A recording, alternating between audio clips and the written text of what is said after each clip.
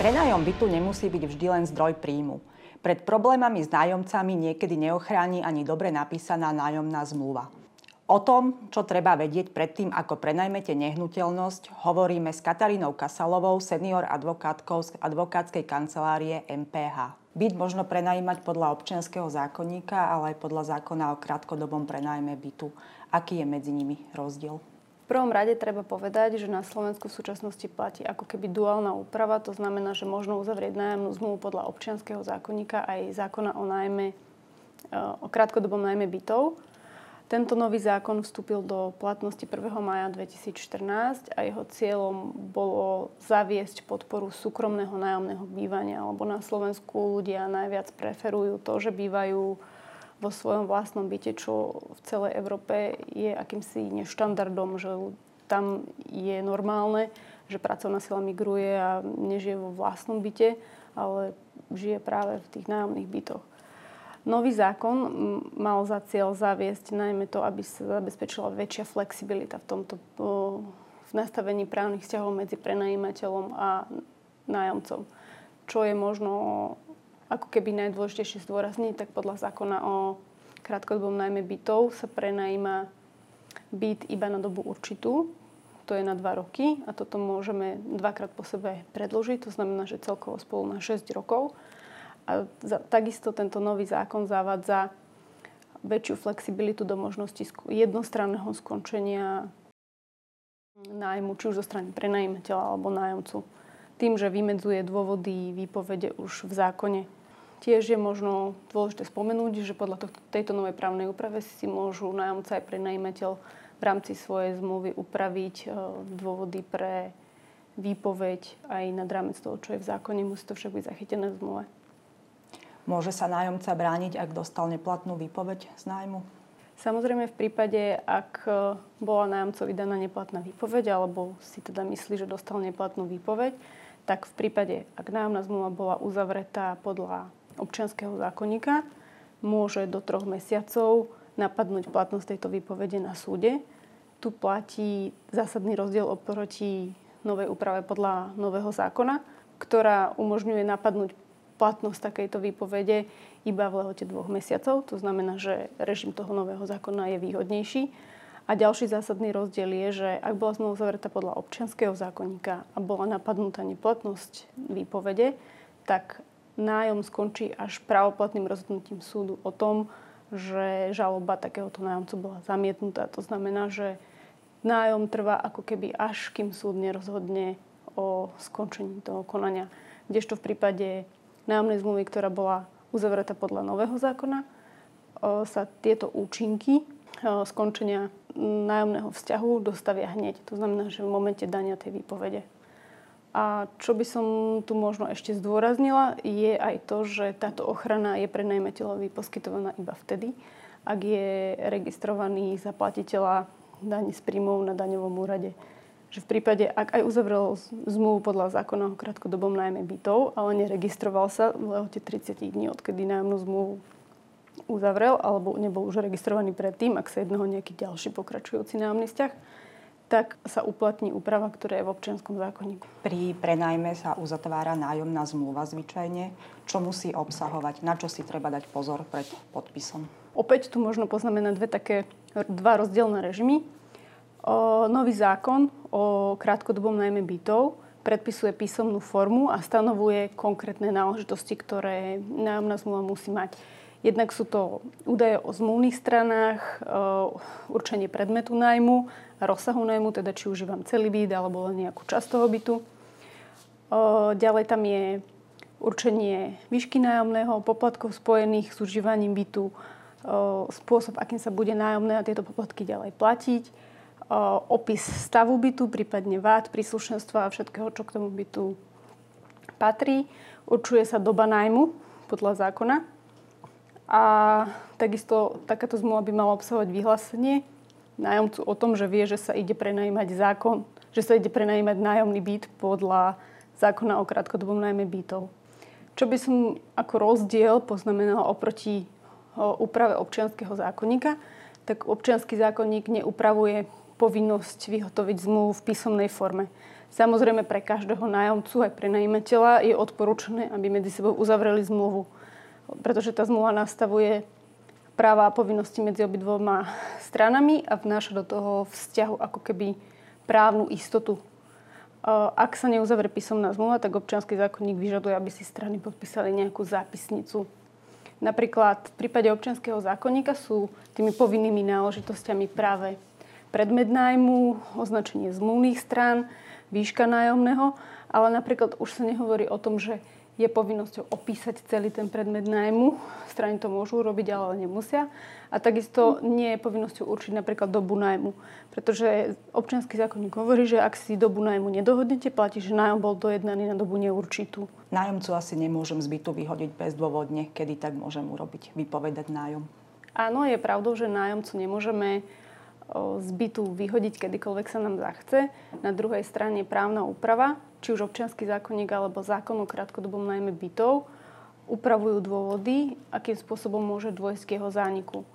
Vo všeobecnosti platí, že akúkoľvek zmluvu môžeme ukončiť dohodou. Dohoda je dvojstranný právny úkon, to znamená, že musí tam byť súhlas toho nájomcu aj prenajímateľa, kde sa dohodnú, k akému datumu takáto zmluva skončí. Ďalšie dôvody, na základe ktorých končí nájom, je napríklad v prípade, ak bol dohodnutý na dobu určitú uplynutím doby nájmu. A potom asi najdôležitejšie, čo zaujíma tak nájomcu, tak prenajímateľa, sú jednostranné dôvody skončenia nájomnej zmluvy. Tu treba opäť poukázať na to, že je rozdiel medzi úpravou, ktorú obsahuje nový zákon a ktorú obsahuje občiansky zákonník. Občiansky zákonník je vo vzťahu k dôvodom, pre ktoré môže prenajímateľ skončiť nájomnú zmluvu výpoveďou. Presne vymedzené dôvody, na základe ktorých môže nájomnú zmluvu skončiť. Prenajímateľ nemôže skončiť nájomný vzťah z iných dôvodov, ako sú vymedzené v občianskom zákonníku. Pre tento prípad je zákonom stanovená výpovedná doba 3 mesiace a prenajímateľ môže vypovedať iba z týchto dôvodov. Nájomca môže aj z iných.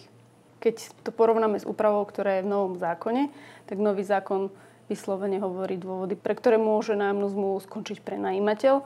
A sú to napríklad situácie, keď nájomca napríklad neplatí dohodnutý nájom alebo poplatky a najmenej za 2 mesiace. Ďalej tam je napríklad, ak nedoplní zábezpeku v stanovenej lehote, ak hrubým spôsobom poškodzuje byt alebo spoločné priestory alebo ruší ostatných vlastníkov bytov v pokojnom užívaní alebo ohrozuje bezpečnosť tých ľudí, ak užíva byt v rozpore s dohodnutým účelom nájmu.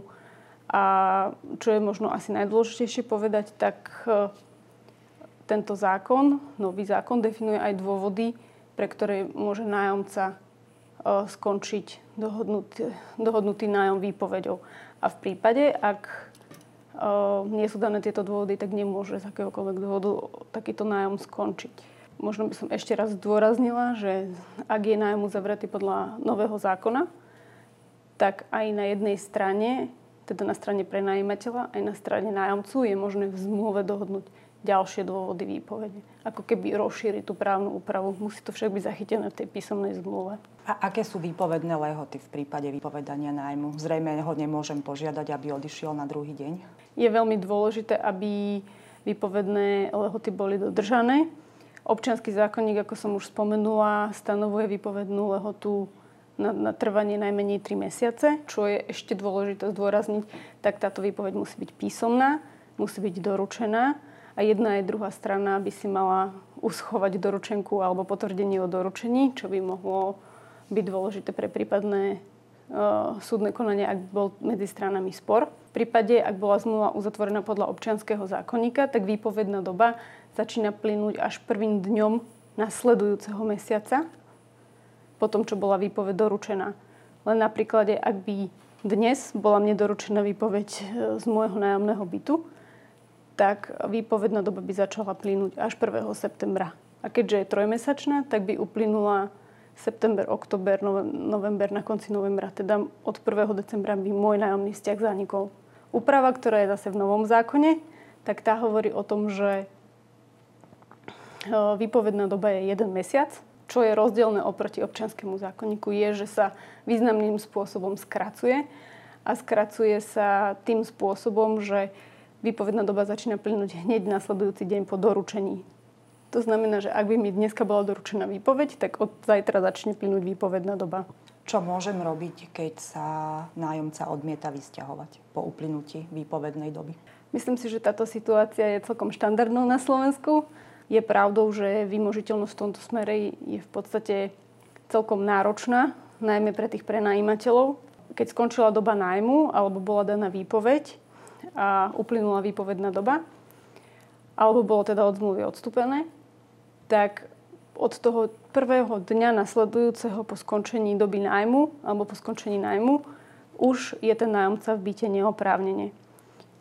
Čo naša právna úprava neumožňuje, je to, že nemôže prísť prenajímateľ ako vlastník toho objektu a začať vysťahovávať nájomcu na svoje vlastné náklady alebo svoj pomocne.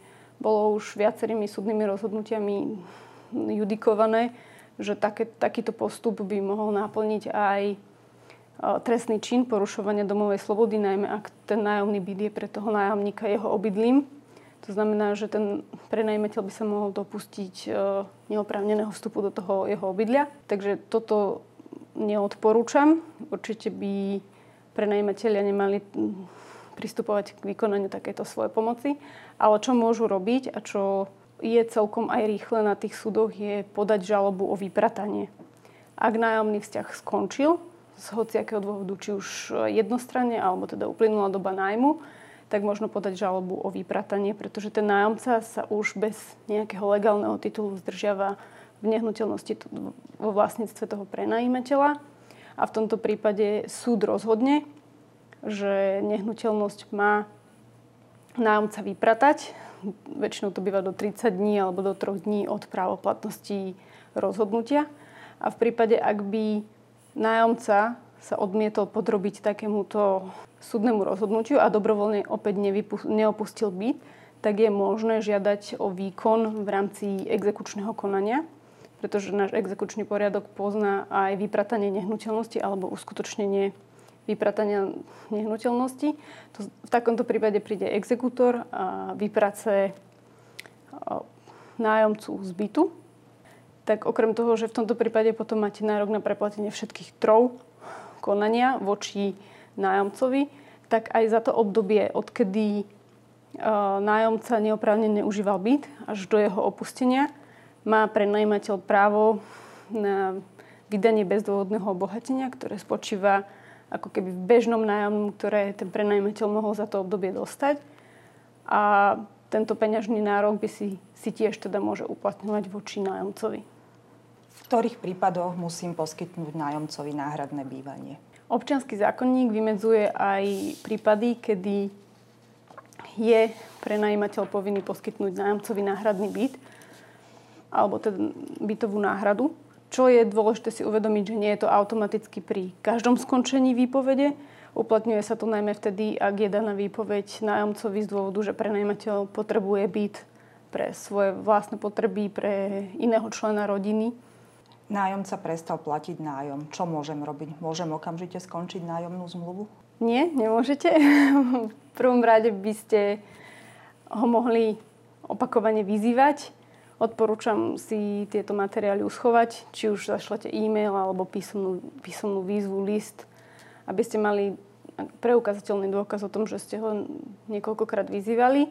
Občiansky zákonník umožňuje vypovedať nájom iba vtedy, ak je prenajímateľ v omeškaní napriek písomnému upozorneniu s platením nájmu po dobu dlhšiu ako 3 mesiace. To znamená, že nájomca môže u vás bývať 3 mesiace ako keby zadarmo a až vtedy mu môžete dať výpoveď, ktorá má zase dĺžku 3 mesiace. Takže v konečnom dôsledku viete dostať z bytu až o nejakých 6 mesiacov, odkedy vám nezaplatil prvé nájomné. Preto sa v tomto smere prihováram za tú druhú úpravu, za ten nový zákon, ktorá prenajímateľom v tomto smere dáva voľnejšie ruky, nakoľko v prípade, ak je nájomná zmluva uzavretá podľa nového zákona, tak prenajímateľ môže vypovedať zmluvu vtedy, keď nájomca nezaplatil 2 nájomné, teda skorej. A je možné uplatniť aj jednomesačnú výpovednú. To znamená, že v prípade, ak je teda nájomca vo meškaní s 2 nájomnými, ja mu môžem dať výpoveď a viem ho dostať teda z bytu o ďalší mesiac, čo je v podstate 3 mesiace. Niektorí prenajímatelia vyžadujú tzv. Peňažnú zábezpeku pred podpisom nájomnej zmluvy. Čo to znamená, čo sa s nej hradí a najmä je povinný nájomca ju zaplatiť? Pojem peňažná zábezpeka určite nie je medzi nájomcami a prenajímateľmi niečo neznáme. Občiansky zákonník pri nájme bytov túto formu neupravuje. Nie je však zakázané, aby nájomca a prenajímateľ si v zmluve dohodli, že nájomca zloží zábezpeku. Rozdiel priniesla nová právna úprava, ktorá už definuje zábezpeku a umožňuje prenajímateľovi vyžadovať zábezpeku do výšky 3-mesačného nájomného. Na druhej strane ochránila toho nájomcu, keď povedala, že maximálne koľko môže prenajímateľ žiadať, teda do výšky toho 3-násobku toho nájomného.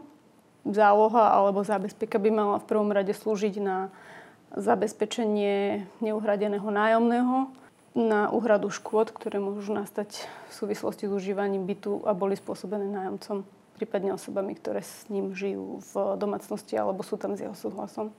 Môže nájomník robiť v prenajatom byte stavebné úpravy, rekonštrukcie? Nepáči sa mu napríklad kuchyňa, môže ju prerobiť?